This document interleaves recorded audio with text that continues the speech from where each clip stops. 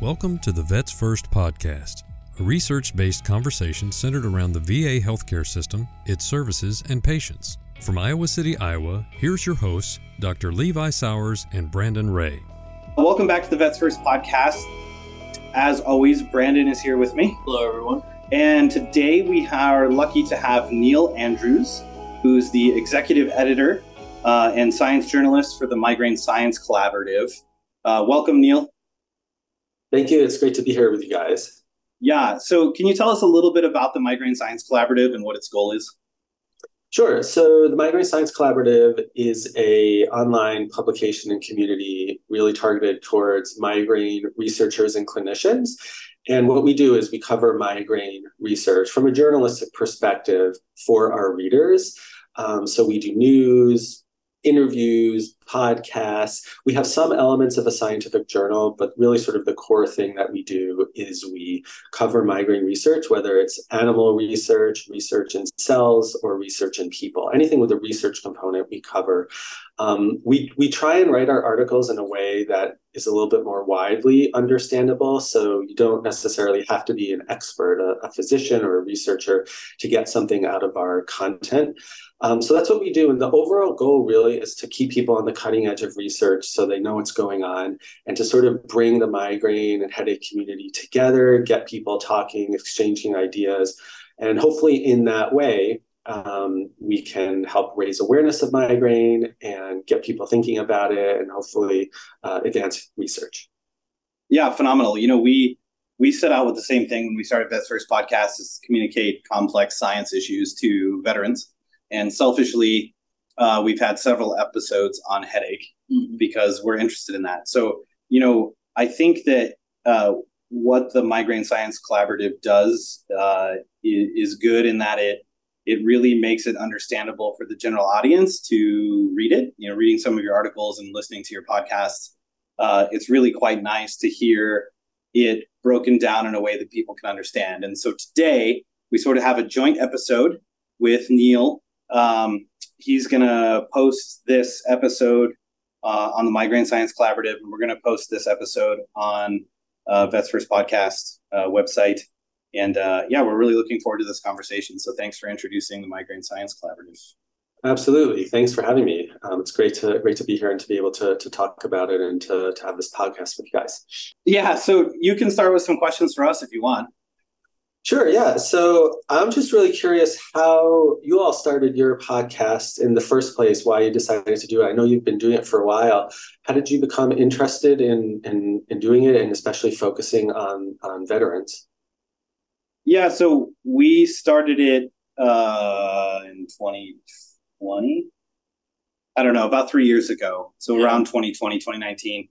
And, you know, it actually was spawned out of a need to have better outreach for what's called the Center for the Prevention and Treatment of Visual Loss over at the VA here.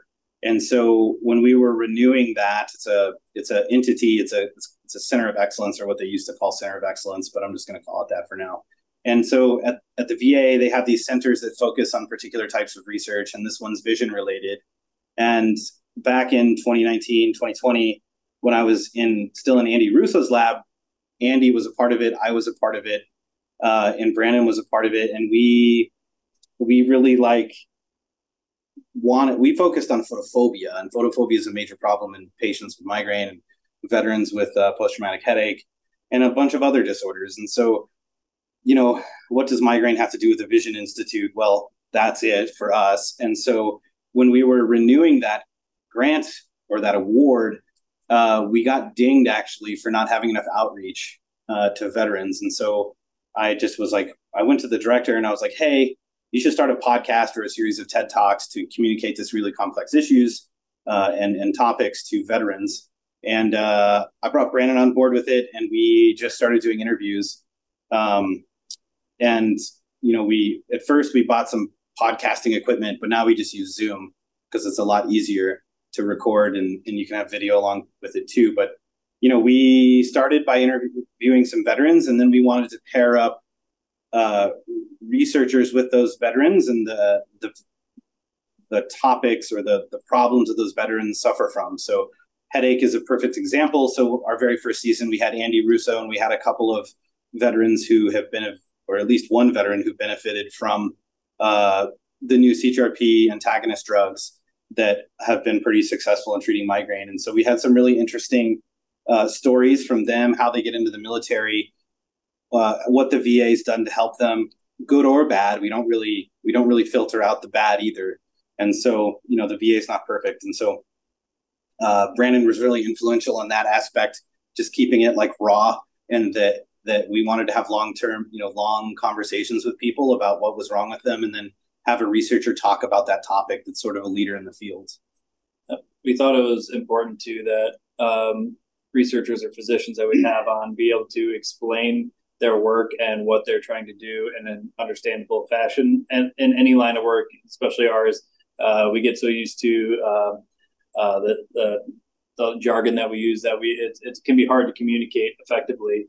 But on the flip side, having people on our end be able to hear directly from the patients that this will benefit is also important, so we don't get kind of lost in the reeds, if you will. Right. And I'm curious, having interviewed veterans, are there common themes that you hear from them in terms of what they think about migraine and headache? Anything really stand out to you? I would say sometimes it can be hard to discern because a lot of the veterans that we've interviewed have post-traumatic headache from a TBI, from an experience they've had. So it's interesting to hear them describe their headaches in that fashion when we work on migraine and someone on post-traumatic headache as well. But yeah, it's interesting to hear their approach, their insights with it, because it's from like a military backdrop. Yeah. And, I think one of the biggest things is that they often feel neglected or not heard. So I think, migraine is sort of an unseen disease. Yeah. And so, people look normal, but they're suffering an immense amount of pain or photophobia or other types of sensory abnormalities that come along with it. And I think that, a lack of understanding of, even by doctors, often neurologists too, is a common theme with the people that, the veterans that have experienced headache and that we've interviewed. But also perseverance. I think they're really strong people. They have a really strong sense of service, and that comes through a lot with most of the veterans that we interview. Yeah. Right. So an unseen disease, I mean, we hear that all the time, how there's a lot of stigma directed against people with migraine and headache, and an unseen disease. And I would say it's probably especially unseen in men. Most veterans are men. Of course, there are many women who are veterans, but most veterans are men. And so it's a population that can really help us learn a lot, I think, about the pathophysiology of headache and also treatment. You guys can correct me if I'm wrong, but I think most of the studies, like clinical trials that have been done on drugs like CGRP therapies, primarily these studies are women. So it's a question, will the treatments work as well in men as they do in women? Will men require different treatments? And there's a lot of attention to sex differences now in research, but it seems like, and I've heard this said to me that, the VA and veterans really, it's a great pool of people to sort of learn more about migraine. I don't know what you guys think about that. Yeah, I agree with you. I think there's a large population of veterans that have chronic daily headache, specifically migraine and or post-traumatic headache that mimics migraine, right? We're learning more and more that they're probably not as similar as we want them to be, but it's sort of the symptoms that come along with it. Post-traumatic headache that's more, like migraine, or post-traumatic headache that isn't like that. But, there's a lot of hope in the future moving forward. We're in a really cool time right now with drug development in migraine. It seems to be a highly targetable disease. And just this week, a paper came out from a group looking at PACAP, which is another neuropeptide that targets that is showing promise for treatment. And it looks like that people who've had PTH or post-traumatic headache, they are responding to it more. They're more sensitive to it than normal controls, and that's a really really cool finding that I think people had hope for, and it seems to have come to fruition. I'm forgetting the author of the paper this week. I just read it quickly. Yeah, we're actually going to be doing a news story on that. So phenomenal. We're excited to see it as well. Yeah. Yeah, and there's new drugs being developed targeting PACAP. I'm not going to name the company, but one drug that targets PACAP itself, the neuropeptide, passed phase 2 clinical trials, and that data was shown at International Headache back in September. So it's quite exciting. And that work, some of that preclinical work has been done at Iowa here. We worked on it, and it's just really exciting to see these treatments go from the bench to bedside. Yeah, it's amazing. So before running the Migraine Science Collaborative, I ran a site called the Pain Research Forum, which focused on pain. Essentially, with Migraine Science Collaborative, we're trying to be a pain research forum for the migraine field. But since I've been with Migraine Science Collaborative, learning more about the successes that the migraine field has had with new treatments, especially the CGRP therapies, to me, it's kind of stunning, the contrast with pain. I mean, pain field has not done well in trying to find alternatives to opioids. And I was always reminded by someone who was a consultant for drug companies and helped PRF out, as an editorial board member. And he would always mention in his talks that most of the new drugs for pain are really just reformulations of existing drugs or, new indications for existing drugs. And so for me, it's just been astonishing to see how well the migraine field is doing compared to pain, and also just compared to other, the really hard neurological conditions like Alzheimer's and Parkinson's. So yeah, it's exciting, as you say. Yeah, it's been rather incredible to watch. It's pretty impressive. So watching Dr. Russo go from a hope that his preclinical model would mimic something that happens in humans, to being on the patent for CGRP, one of the 4 big CGRP drugs that first came out, was really cool, really exciting to watch. It's really neat from a Minty perspective to see someone be able to do that. Right, absolutely. It doesn't happen every day in science. Let's put it that way. Work your whole career and never discover anything that goes to humans. So, right. That's great. Yeah, it's really exciting. I get excited about it anyway. I think that we as a science community, we being the migraine community and the researchers in it, have really honed in on the translational aspect of the models we have. And I think the pain field, the more general pain field, neuropathic pain, cancer, bone pain, etc., they lack really good models that have been translational, right? Everybody relies on touch sensitivity, hypersensitivity, von Frey assay, basically, and other reflex-based assays that just haven't translated well to the clinic. And so I think there's a really big push right now by the NIH, for example, to get alternative pain models that may or may not be more translational to humans. I mean, the goal would be to get something more translational, and that's, we're working on things like that with facial grimace. Brandon has been really influential with that, to look at facial pain responses in mice as a translational model for humans, because humans also grimace, and it's a highly conserved response. That question of animal models and how faithfully, how closely they mimic or represent what's happening in people, that's always a big question in the pain field. And as you say, the models seem to be doing pretty well in the migraine field and the headache field. And it seems like, from what I understand, it's really, you're never going to have one animal model that replicates everything that happens in humans, and that different animal models will be able to tell you about different aspects of headache. Is that the correct way of thinking about the models? Trying to formulate what I want to say with that. Because I think the answer is yes. No one model is an end-all be-all fit for mimicking what we see in humans. I mean, that the one end-all be-all model for that would be people, but we obviously can't do all that work in people. I think, building on what Brandon just said, it's interesting to look at different models. Andy Russo really pushed the light sensitivity, so he really focused on the sensory abnormalities that come along with migraine. and tried to reproduce those in mice. And other groups like immunopridon and came up with a really nice chronic migraine model with using chronic NTGE. And that's one of the fallbacks for the model that Andy and I use, is that it's an acute. It would represent like an acute attack, but not to say that episodic migraine isn't debilitating, because it is, but chronic migraine patients really have it rough. And, creating accurate models of that is really important. And, getting different types of validity for those models, you are exactly correct. And Brandon's exactly correct that not one model is not representative of all migraine. And I think we need to keep that in mind when we do our science and make controls and things like that.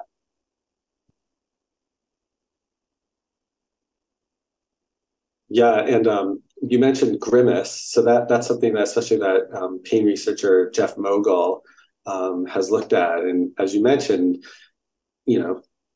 animals do that too. So it's pretty amazing, and so I guess you could call it's like a more natural or naturalistic behavior, and so to be able to look at something like that rather than just poking or prodding an animal, that's a good way to sort of find out how they're feeling. I mean, we'll never know how an animal feels, but if you look at something like grimace, that seems like a pretty good way to approach things.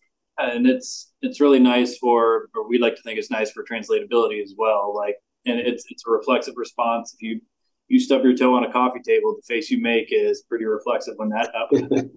But when you are thinking about the clinic and someone is trying to diagnose if they're in pain, how much pain they're in, grimace can be a method to look at, and it's particularly beneficial with non-communicating patients like children or someone who's in like severe trauma. But in terms of translatability, and if you ever get asked why are you looking at mice when people get headaches, just going from bench to bedside there, that's one of our favorite models that we like to utilize. Mm-hmm.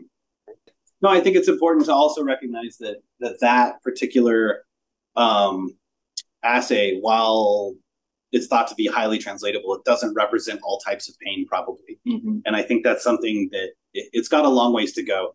When it came out in 2010 with Jeffrey Mogul, and which it was amazing. It was really strange to us, actually. We were like, that can't be real. And so we started doing it in like 2015, 2016. And Brandon and I, Brandon really led the push forward in the lab to say, hey, look, these mice are squinting after we give them CGRP. Something's going on. And so he suggested we use the grimace model. And at first we were kind of resistant, but then we just plowed headlong into it, and it works really well. So it was pretty cool to see how it developed and changed over time for us anyway. Yeah, and I was also curious to ask you about some of the basic science research, whether the research you're doing or others are doing that you're aware of. What seems most promising to you, most interesting to you, that maybe will lead to additional treatments? Is it looking at the brain? Is it looking at other things? What do you think? Well, I think right now while the migraine field is getting so much attention for the CGRP antagonist drugs, it still only treats roughly 50% of them, and so of patients. And so there's a whole wide open field, especially for basic researchers to get into and start to understand sort of the nitty gritty of what's going on in the brain. For our work, we are really interested in the neurocircuitry of the central nervous system. There's a huge debate. You see it at AHS, you see it at IHC, the American Headache, and you go to these big headache conferences and people have debate. Is it central? Is it peripheral? The answer is probably both to some extent. And I'm really interested in the central nervous system and how it's contributing to migraine-like phenotypes and the circuitry behind photophobia, behind touch hypersensitivity. And we've made some really good headway with that. And I think, one could sit there and ask, well, why is it important that I know that brain region X does this? And, with the development of new brain stimulation methods that are changing every day and getting better and better, there's a hope in the future that if we can identify circuits in the brain that do particular types of things or control photophobia, light sensitivity, or control touch hypersensitivity, that we can begin to manipulate those brain regions in a safe, effective way. There's transcranial magnetic stimulation now. We did an episode on that in our first season or second season, I can't remember exactly, but people are wanting different treatments. So if you hear about these wonderful, exciting new CGRP drugs and you try one and it doesn't work for you, you're just like, gosh, shoot, like this isn't good, right? And so even with 50% of people treated, migraine is one of the most debilitating diseases in the world. It's second only to chronic low back pain. For years lived with disability. So even with 50% of people treated, there's still a huge burden on society, especially since it peaks during your, most important years of your life in the 30s, 40s. So, yeah. Yeah. And I mean, helping 1 in 2 people sounds pretty good, but especially maybe compared to other fields and other drugs that are available for people with things like pain. But so many people have migraine that 1 out of 2 is not so great. That's leaving a ton of people, without the best treatments.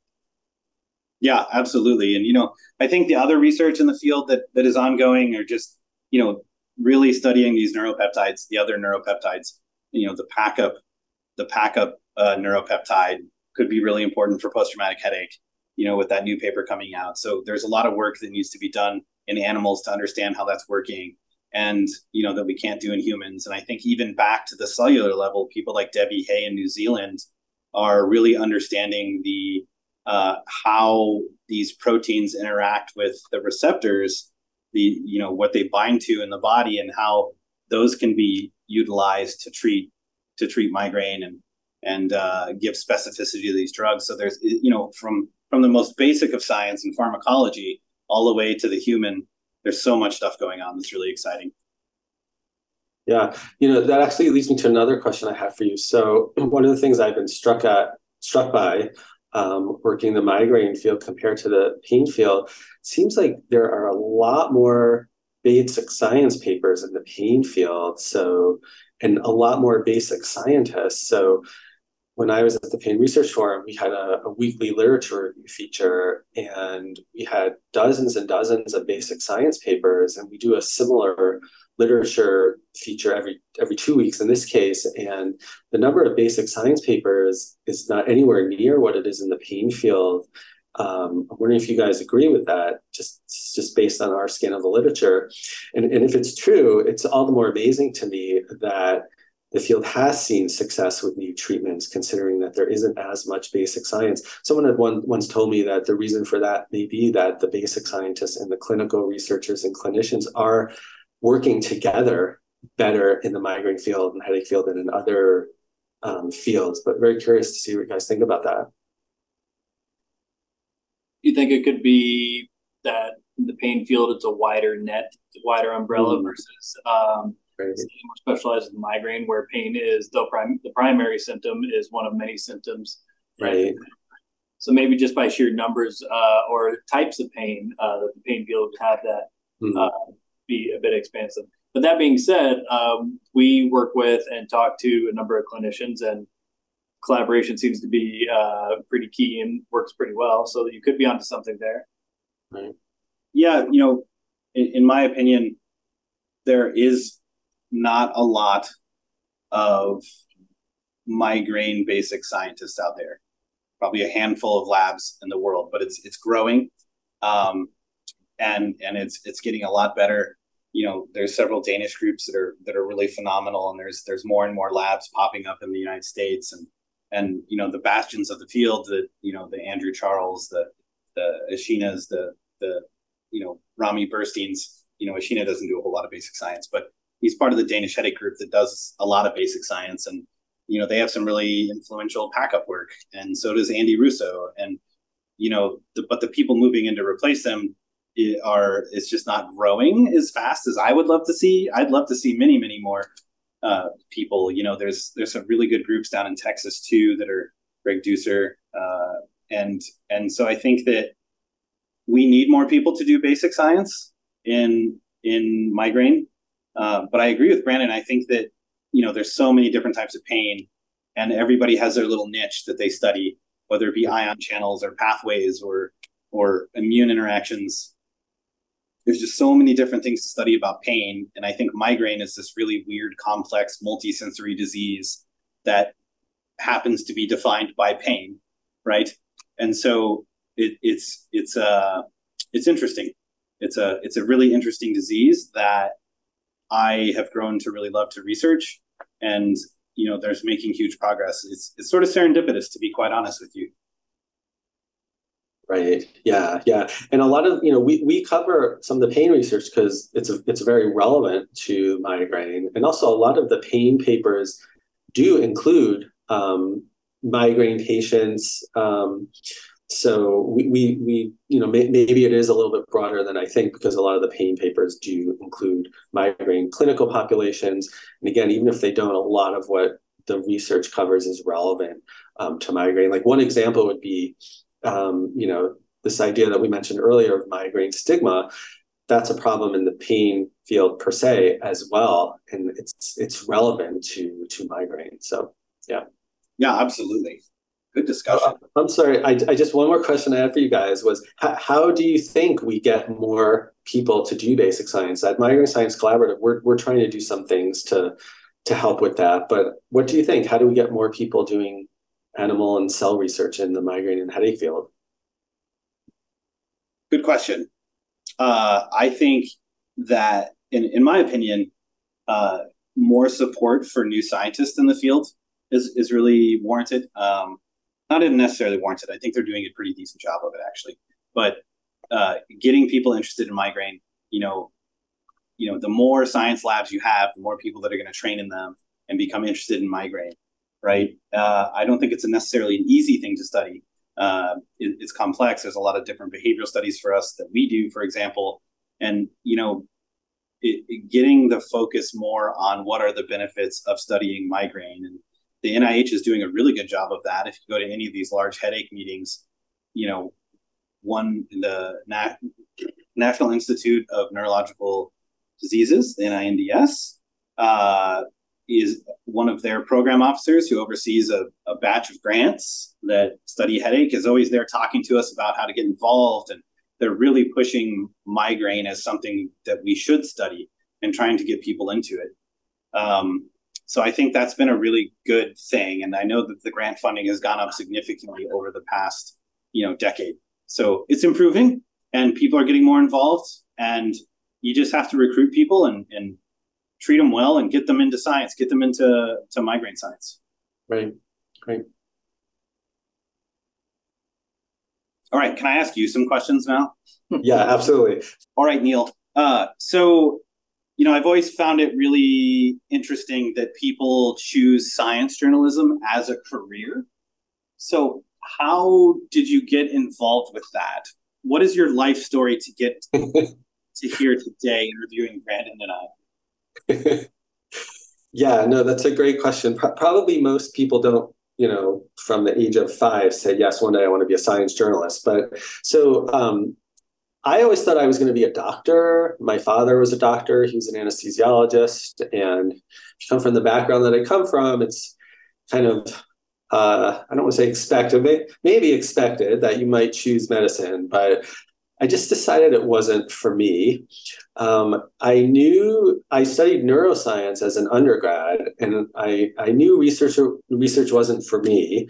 And one example of this would be I was doing my senior thesis using the microtome, which is this, as you know, this machine that has a very sharp blade that allows you to slice brain tissue. And one day I was in there and I lost focus for a second, and it kind of just sliced right through my thumb. Sorry if this is too much information for everybody, but I've done this as well. I had to go to the ER once. I had to go to the ER too. There was, and it cut so cleanly too. You're just like, oh no, that mild moment of panic. Yes.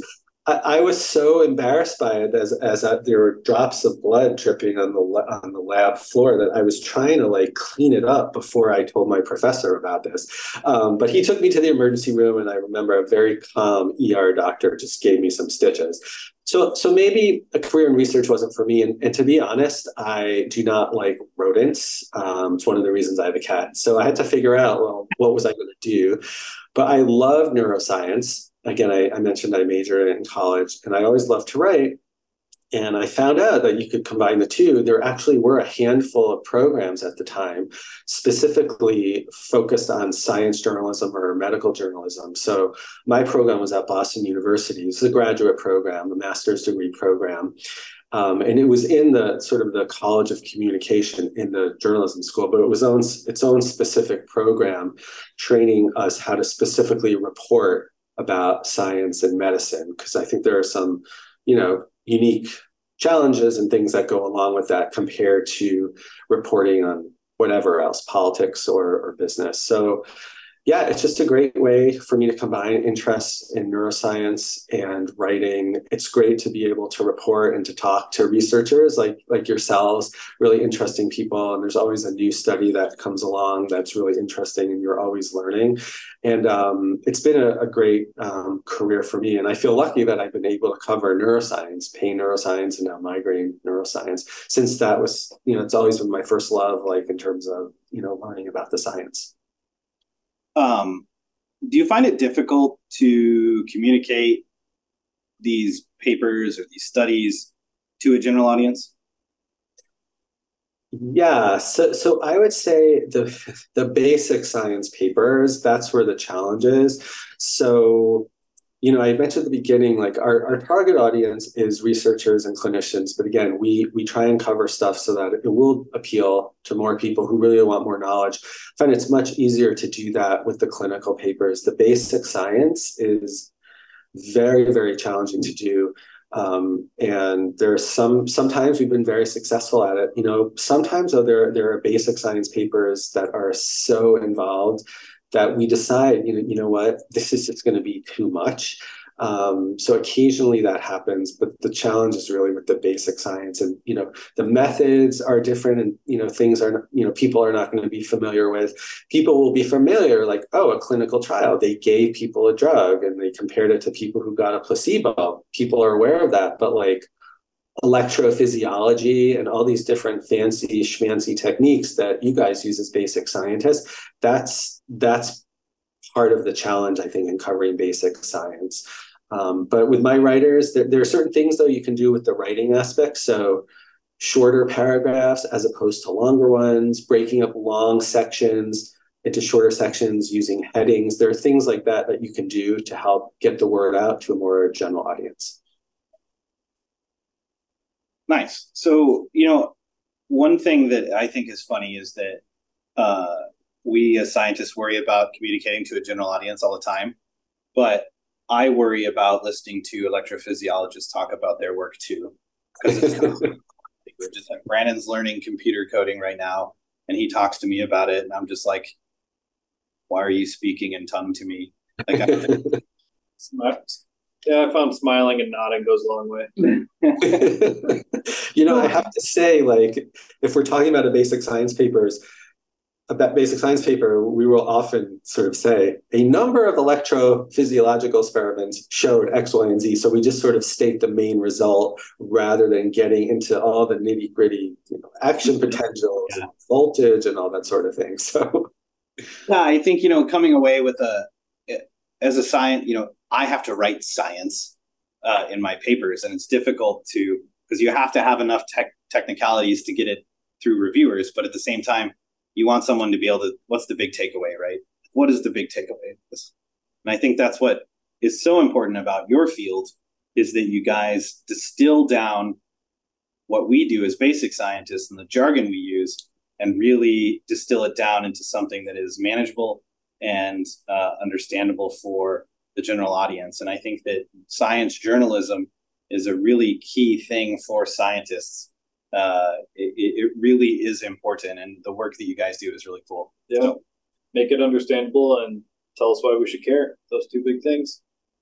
Yeah, no, absolutely. And so when I was at Pain Research Forum, I ran a science journalism sort of training program for younger researchers.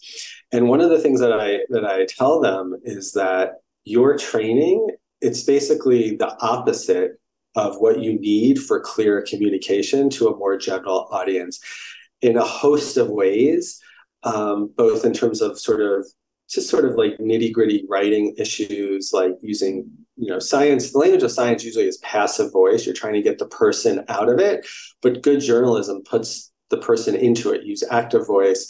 You want to hear human emotion from your sources, the researchers that you're talking to. Like, how did you react to this finding? Were you surprised? Were you excited? Is this what you expected? Is it not what you expected? So the writing style, things like that, taking yourself out of it. Also, putting the message up front, right? I know you have an abstract in a scientific paper, but usually you don't get the message and why it's important till the end. Whereas in journalism, you want to put that at the beginning. So so it's challenging, but I think that there's a need for good science journalism. But I hope more scientists will do science journalism because you have the knowledge, and the more people doing it, the merrier. It doesn't only have to be science journalists. If scientists get training in it, it's a great thing. Awesome. All right. I have a couple of odd questions for you. So first one is, what is the coolest thing you've ever learned about, in your mind, migraine since you started working? Right. I would say that how complicated it is, how it's not just one condition that, two people can have the same diagnosis, migraine, but what's going on in a person can differ a lot from what's going on in another person in terms of what's driving it. So, we were talking about treatments earlier. CGRP treatments work well on some people, which, would tell me like CGRP may be an important factor in what's driving it in that person who responds to CGRP treatments. But for other people who don't respond, maybe other molecules, other things are more important. So just the fact that it is so complex, differs so much from one individual to another, and that it affects so many different symptoms. And as it's always said, migraine is more than just a headache. The fact that, people might have an aura, visual disturbances, other things like, nausea and fatigue and mood changes. It just involves so many different systems, and it's a complexity that makes it hard to unravel, maybe. But from my perspective, that makes it really interesting to write about. So I would say that's one of the things. And also, as I mentioned earlier, I marvel at how the field has done well with new treatments. So that's something that struck me as well. We're coming to an end here, by the way. Okay. This is the last question that we asked all of our people that we interview. Yeah, so aside from scientific writing, what are your hobbies? What do you like to do for fun outside of work? Well, how much time do we have? You can regale us. Go ahead. All right, I'll give you a few things. So I love rock concerts, actually. And my favorite band, maybe this dates me, but my favorite band is U2. And I actually just got back from Las Vegas. They're doing a residency there with this new structure called the Sphere, which is this incredible new venue with tons of video screens. And so it's as much a visual experience as an auditory one. But I love going to rock concerts. And so that's one thing I do. I live in New York City, so there's no shortage of that. Another hobby is coffee. I love coffee. And I actually, on my website, my professional website, I have a coffee page. So what I do is I go to independent coffee places in New York City and I rank the coffee. The latte is my drink. So I rank it on a 1 to 5 scale. You can see this on my website. I've gone to over 100 places so far ranking the coffee. And there's so much good coffee in New York City. I feel like no one should have a subpar coffee experience. So that's why I rate it. And when I originally started this hobby of mine, I didn't rate the places that weren't very good. I just wanted to be positive, but I was like, you know what? Because there's so much good coffee here, no one should ever have to suffer with bad coffee. So coffee is a huge interest of mine. And then how many shops have you gone to in one day? The most I've gone to in one day is 3. Fair. 3 becomes a little unmanageable. I think 2 is better. At first, I started with one. I felt like maybe it would bias me in some way to do two, because generally for me, one latte is enough. But in order to go through enough places, I started to do two. Yeah, I think three is a little too much. Yeah. And then there are just a ton of other things I love to read. So I love books. I love, as I mentioned, music, movies. I could go on, but coffee and rock concerts stand out to me. Yeah, there you go. Great answer. One of the better ones we've had so far. We've had some good ones, but that was a good one. Well, hey, thanks a lot for coming on. Thanks for agreeing to do this with us. It was cool to hear your questions to us. I really like that. And being able to answer some of those, I think, is really fun. So yeah, this will be, as I said, this will be on the Migraine Science Collaborative website, as well as the Vets First podcast website eventually. So thank you, Niel. I really appreciate your time and reaching out to us about this possibility. Yeah, no, thank you so much. It's been a lot of fun. Thank you so much for having me. It's been a fun discussion, and hopefully we can do it again sometime in the future. This concludes today's Vets First podcast. For questions or comments relating to the program, please direct email correspondence to vetsfirstpodcast@gmail.com. Thanks for listening.